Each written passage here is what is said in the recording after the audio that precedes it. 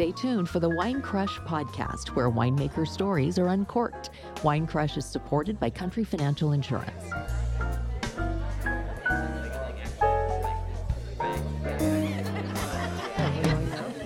Okay, cool. Here we go. Okay.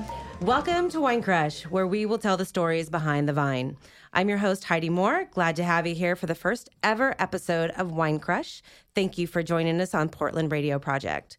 Today, we'll hear two remarkable wine stories, one inspired by a visionary Portland native known for leaving an inspiring wine legacy. In the second half, we'll meet a champion for winemakers of color. First here from Brooks Winery is Janie Brooks. Welcome, Janie. Thank you for joining us. Thanks for having me, Heidi. Yes, I'm so excited to have you here. Brooks is one of my neighbors, and I'm so excited to be able to tell your story, which is so inspiring. So please tell us all about Brooks Winery. All right. So we were founded in 1998 by my brother, Jimmy Brooks. He came into the industry after working in Beaujolais, France for a number of years, very inspired by biodynamic farming, really wanted to restore the reputation of Riesling in the Willamette Valley and, of course, make Pinot Noir. So that was his first mission in 1998. He unexpectedly passed away at the age of 38 in September of 2004. And at that time, the winery is about 2,500 cases. He had an 8-year-old son who has inherited the winery. And the night that he passed away, I live in California, and I got up to his house the night that he died, and I was sat down by a group of people who turned out were all his colleagues in the wine industry, pretty much all the rock stars. And they really felt that what he was doing was different. Back in the late 90s, he was making, high-acid, food-friendly Pinot Noirs. He was committed to Riesling, which most wineries might make one Riesling or so, but it's not really the focus in the Willamette Valley. And they really wanted to see the brand continue. It was a couple weeks before harvest, so they all offered to pitch in and take his fruit that year and make his wine, and asked if I would help on the business side, which I said yes, because I didn't really have a choice. I was going to have to deal with his estate and on his son's behalf. And once I got into it and realized the community in the Willamette Valley and that these people's generosity and their vision, I've fallen in love with the industry. So it's been I've had 14 harvests. Our winemaker was my brother's assistant winemaker, Chris Williams. So he's been with me since the spring of 2005. And we've stayed very true to Jimmy's founding philosophies, which we're very proud of. There's something about the Brooks story, and I know this is part of the experience when you go up to the winery and you sit in the tasting room and your staff really, is so engrossed in embracing Jimmy's legacy and what he was all about. It gives me goosebumps every time I hear it. It doesn't matter how many times I've heard it. It just always makes me just kind of, touchy-feely and happy. What else about Brooks should we know? You've talked about the Riesling and the legacy. What should we look forward to next? Well, this is a very exciting year for us. It's our 20-year anniversary. So we are celebrating, it's called the Legacy Series, the 12 winemakers who helped us when my brother passed away. And I am just absolutely thrilled that I'm able to give back to them, because their vision could have been to take the fruit and keep the fruit, and I could have shut Brooks down, but that wasn't their vision. Their vision was to keep it going. And so now I'm on the receiving end of that, and now I get to give back. So we'll be honoring one of the winemakers a month for each month in 2018. That's pretty cool. And I know when you walk into the tasting room as it is, there's an honor with all of those different wineries that did help out with that first harvest. There is. We used barrels from each of the wineries back when we built our new building in 2014, where we had their logos engraved on a barrel stave, and they line the walls of our hallways. So they're there with me. That was probably my favorite design element of the building, because it's so sentimental that they surround our winery. So I know you have a different approach to your hospitality up at the tasting room. Can you quickly tell us what that is and what your mission with that is? Sure. My goal was to build a place that I wanted to hang out in, basically, and not the typical tasting room experience. So it's all tableside service. It's kind of shabby chic in terms of decoration. It has a lot of offerings in terms of different flights of wine. We also have a full-time chef. So we have food. We have probably one of the best views in the Willamette Valley, where you can see 4 mountains on a sunny day, and we have decks and gardens and grounds, and it's a great place for people just to come and hang out. Cool. Well, that was a great story. Like Every time I hear it, it's a wonderful story. We're going to take a short break, and we'll talk more with Janie about Brooks and the delicious wine they make out in Amity at Brooks Winery. You're listening to the PRP Podcast Co-op on Portland Radio Project at 99.1 in the heart of Portland and streaming worldwide at prp.fm. Welcome back to Wine Crush, the podcast where wine stories are uncorked. I'm Heidi Moore. Our guest is Janie Brooks from Brooks Winery, and she's told us how friends and family honor the vision of her late brother, Jimmy, founder of Brooks 20 years ago. But let's talk about the wine. And please tell me about the Eola Hills AVA and why you chose to put Brooks there as their home. So we're located in Amity, Oregon, which is dead center of the Willamette Valley in the Eola Amity Hills AVA. And there's something really special about the Eola Amity AVA that's different than a lot of the other ones. And it's the Van Duzer Corridor, which is basically the 99 coast highway that we all take out to the ocean, but it's a break in the coastal mountain range. So we're able to benefit from the winds that come through that gap on a daily basis. And in times of the year, like the summer when it's hot, we'll have a great diurnal shift of up to 30 degrees in temperature, which really help to cool down the vines. That's important because it slows down ripening and really allows acid retention and choices for us to make for flavor development and profile development. We're never really forced to have to pick. Awesome. And you also have a different way of farming as well. I know there's a lot of different strategies, but you guys are very unique in what you chose to do. And how does that affect the vines and really in the end product of the wine? Back in 1998, when my brother came to the market, he brought leadership with biodynamic farming. And it's a farming method that's been around since the early 19th century. But it's all about replacing nutrients in a universal, holistic setting of the property itself. So we try not to bring a lot of things onto the property. We grow our grapes on our property. We have our garden on our property. We have chickens on our property. We make our compost on our property. And it's all about the replenishment of the nourishment of that location.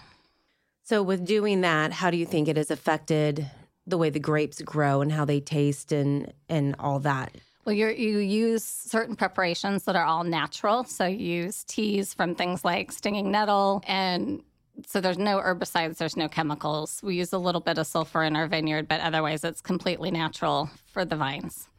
Excellent. So with that being said, tell us all about Brooks's wines, because they are completely different than your normal Pinot Noir that you see in the rest of the valley.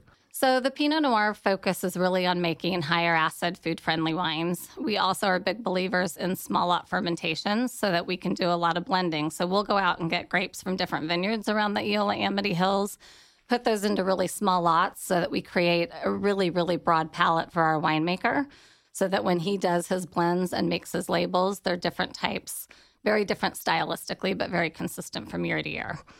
Same process with the Rieslings. We also focus on Alsatian varietal whites. So a lot of aromatic whites. We make over 50 wines, a lot of single vineyard Pinot Noirs and Rieslings, including a new sparkling. Which is probably one of my brand new favorite bubbles to drink. It's absolutely fantastic. So with your Rieslings, I know when you walk into the production slab and the winery and site, you have a lot of small vat production. Why is that? The more you can have components, it's just like an artist with a palette. The more colors that you have and the more things you have to choose from, the more diverse your end product can be. And so that's what we really like. We also are biodynamically certified in our winery, which doesn't allow us to add anything to our wines. So our wines are made as naturally as they were grown in the vineyard. And that's why we do the small lots too, so that we can get to the perfect balance in the style of wine we're looking to create through blending and not through manipulation. Excellent. So what other varietals are you producing besides the Pinot and the Riesling? We make Pinot Blanc. We make a dry Muscat. We do a dry Gewürztraminer. We have a white blend of all those varietals. We're making a little bit of Malone. We have some Tempranillo in barrel from the Willamette Valley and some Petit Syrah from Southern Oregon. So again, all very small production. Couple hundred cases for each of those, and they're pretty much only available in the tasting room. So what other things should we know about the wine that they're coming to taste when they come up to the winery itself? I think the variety, and when you come to the winery, we offer 3 different flights. So you really get a broad range if you pick all whites, all reds, or a mix of the two. You really get to know our style and kind of the breadth of our products. Got it. Stick around for a few more minutes. Along with the 20th anniversary celebration, there's much more going on at Brooks Winery. We'll be right back.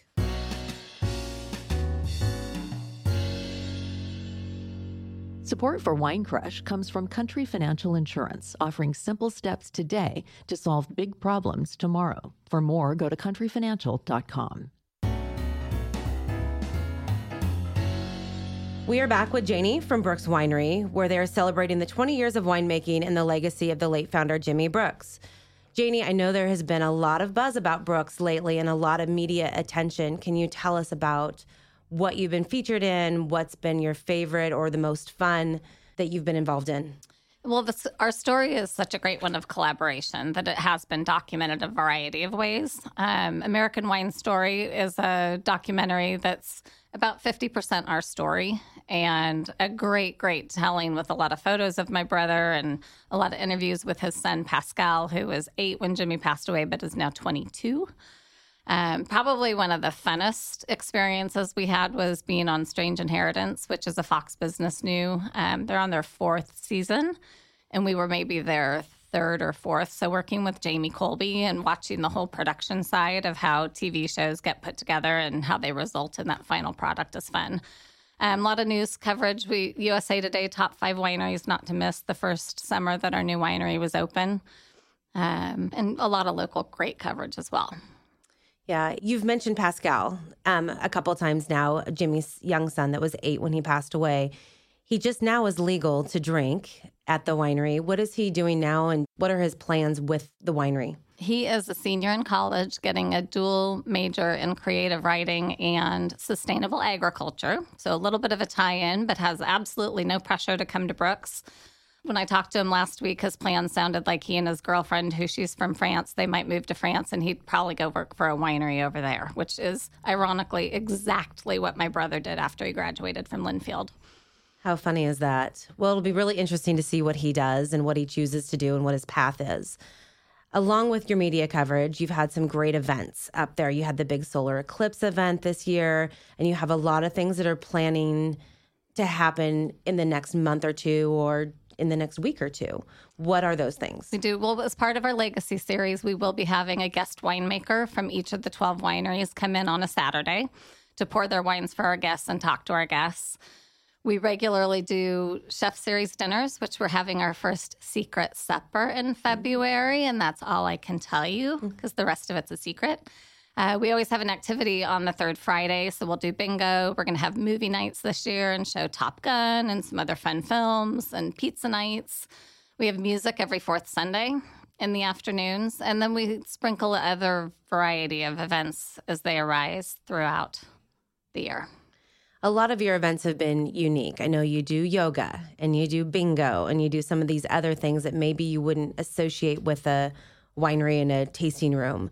What else have we missed that maybe we should know? Well, coming up over the weekend before Valentine's Day, we have the rhetorical redhead, who is a poet, and she brings her typewriter and will type you romantic poems for the Valentine's Day weekend. Yeah.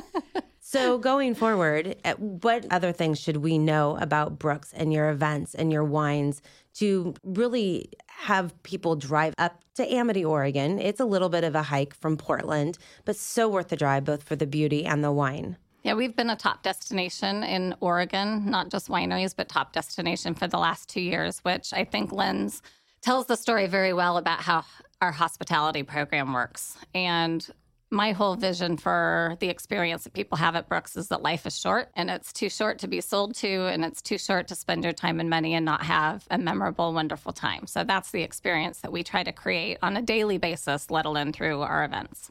Yeah, you have a fantastic staff up there. I can't say that we've ever had nothing but a fantastic time when we've come up to enjoy the view and enjoy a glass of wine. It's been great hearing the story of Brooks Winery today. Thanks so much for coming to Portland to tell us about it. Happy to. After the break, we'll meet Bertone Faustine, who's bringing an element of diversity to Oregon winemaking. You're listening to the PRP Podcast Co-op on Portland Radio Project at 99.1 in the heart of Portland and streaming worldwide at prp.fm. Welcome back to Wine Crush, the podcast for wine lovers. Now you'll meet another winemaker with an incredible story. You'll find out why he's a trailblazer. Bertoni from Abbey Creek Vineyard, welcome. Hello, thank you for having me. Yes, I'm so glad you're here. I've been very excited for you to come in and chat with us. I know you're originally from New York, and New York is a long way from Oregon wine country. Correct. What brought you out west? I was trying to get to California in '99. You missed it. Yeah, for a little bit.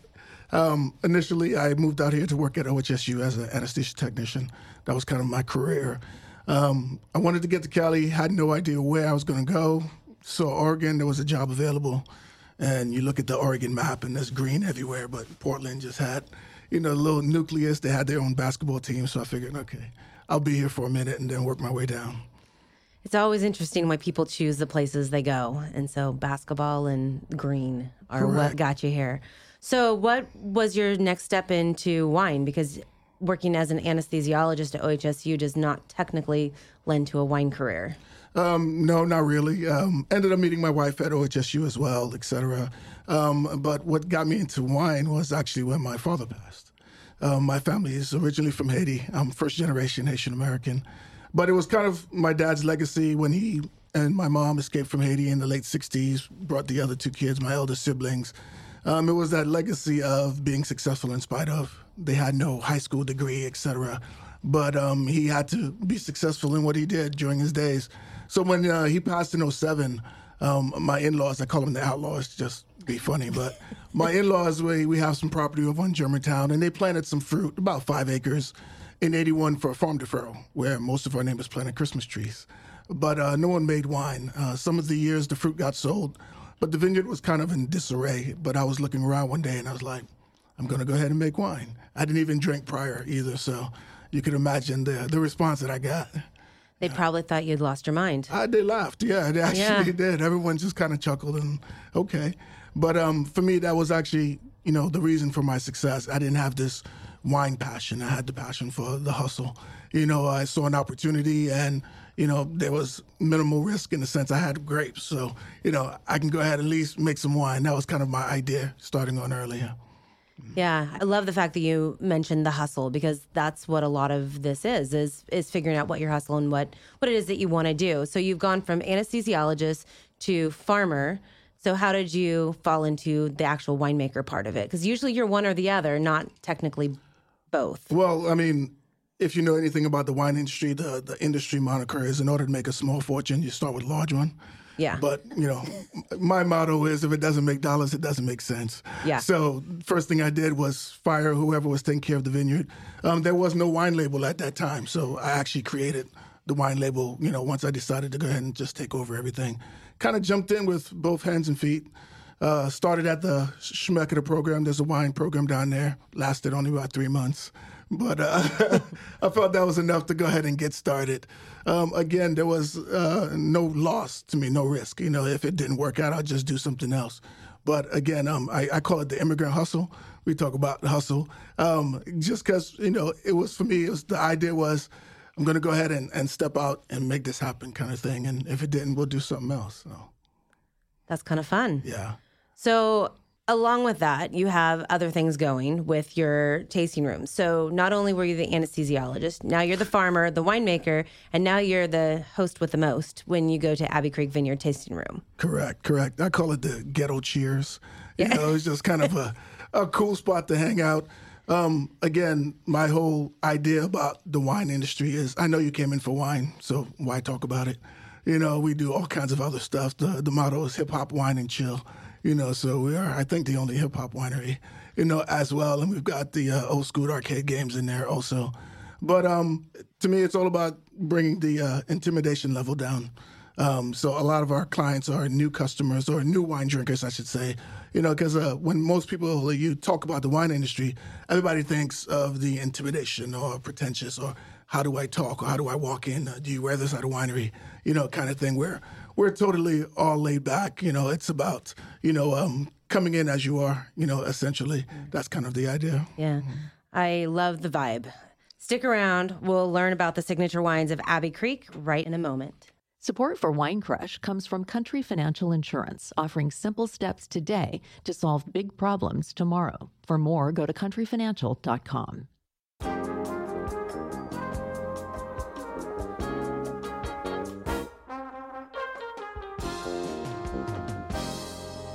We're talking to Bertoni from Abbey Creek Vineyards on Wine Crush today. Thank you again for joining us and telling us your colorful story. My pleasure. Bertoni is the owner of Abbey Creek Vineyard in North Plains near Hillsboro, it's right off of the Sunset Highway. So super easy to get to from 26, from Portland, from Beaverton. It's pretty ideal, but you're kind of a hidden gem right there. Correct. My vineyard is actually in the West Hills of Portland. So that's the first oddity most people don't realize. And the reason we're not making wine there on site is because of zoning issues. Zoned as commercial forestry, a lot of rigmarole. But North Plains is about 15 minutes away from the house. As you mentioned, we're right off the freeway. I'm the hottest thing in town. So that's definitely one of the gems. I was able to go in and buy the building as opposed to being in traditional wine country, sort of idea. If you've been to North Plains, it's kind of your quintessential, Coors Light town. There's a bar for every church and a church for every bar. Yes, and you go 25 through town. Yes, ma'am, 25 I think that was the last warning I got when I left the winery to make sure that I didn't speed through town. Indeed. Yes. Okay, now that we know where you're at, let's talk wine. Yes. You told me that you do things different. I love your uniform that you tell me you always have your Carhartts on. Trying to get a sponsorship first. So, well, this was a good first step. There you go. As for wines, we grow 6 different varietals: Pinot Noir, Gris, Chardonnay, Gewurz. And in 2010, I recently planted some more Gamay Noir and Albarino as well. So what's your vision going forward with new varietals or just changing up what you have? Well, I'm all about I give you what you need, not necessarily what you want. So variety's sake, we only put out about 5 wines at a time. I just feel like the customer, most of the time, doesn't really know exactly what they need or want. So instead of giving them more options, we give them less. And I make wine in context. Dry white, medium dry, rose, Pinot, something heavier. Every year I go down to Southern Oregon and I bring up a couple of tons of, and other than Pinot Red, just so we can have some variety as well. Even though, yes, we're the Willamette Valley, I love Pinot, but it's always nice to be able to have something else for, different customers. Agreed. Yeah, it's nice to walk into a wine tasting room and get something other than Pinot and a Chardonnay or a Pinot Gris. Correct. So where does your style go with your wines? I'm very hands-off. You might call me a lazy winemaker. Mother Nature creates the wine. I just stay out of the way, and just kind of highlight the nuances and without any excuses either. So I never have a better or worse vintage. I have different vintages, I think you told me when I was there that you've never hit your greatness. There's always something better that you can do with your wine. My best is my next. That's kind of my motto, I go through. Because, again, so many people come and ask you, what was your best? And, I never have that moment. I guess that's one of the reasons why I'm successful in the sense, or I'm kind of broken too. I'm never satisfied. So I'm always striving to do one better or one up the next. So if I were to come into your tasting room, where would you start me? What would we be tasting first and go through your lineup right now? We typically always start with our Chardonnay. That's actually my hardest wine to make. Chardonnay drinkers are probably the most finicky wine drinkers in the world with the whole is it oak, is it stainless kind of battle. So in 2009, I started to blend them, oak and stainless, in order to, I guess, trick everybody into just trying it. And then we pitch whichever side you like better. But we typically start with the Chardonnay. We go to Pinot Gris. Rose, we typically try to do rosé all throughout the year as well. We've got our wines on tap, a few of our wines on tap. So that allows us to always have wine ready and fresh to go. Pinot, and then whatever the variable, the other than Pinot Red, that's going to be changing. Wine on tap sounds so wrong. But so right. And that's what I hear. That was one of the things that you introduced me to when I was there that day. So super fun. So there's plenty going on year-round at Abbey Creek. More on that when we come back. You're listening to the PRP Podcast Co-op on Portland Radio Project at 99.1 in the heart of Portland and streaming worldwide at prp.fm.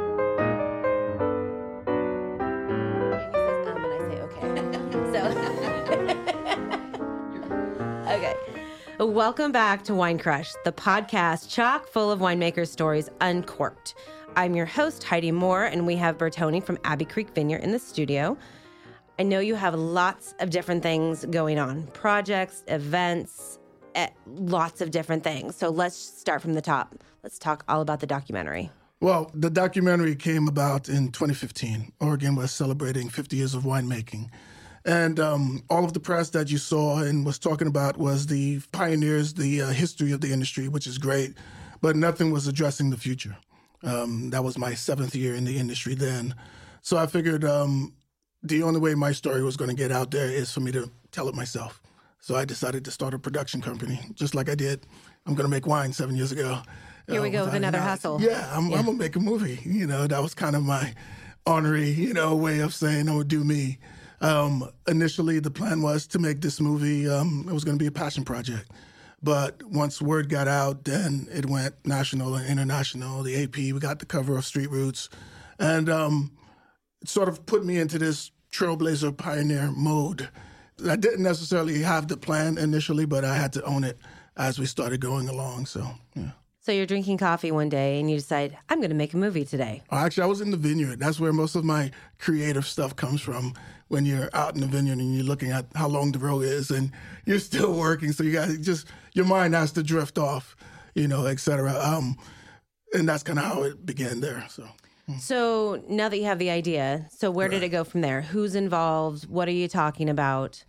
Well, yes, in the 50 years of winemaking, I'm Oregon's first Black winemaker. Yes, that's a great story, but I felt that it could be bigger and we could touch more if we included some other folks. I've got Jesus Guillen, a Mexican winemaker at White Rose. Remy, she's a lesbian and a female.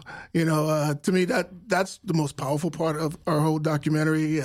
You come into my tasting room, I'm Black once you walk in the door, If that's going to be an issue, it's a short one. But Remy has to decide, if she's going to out herself every time somebody says, does your husband make wine?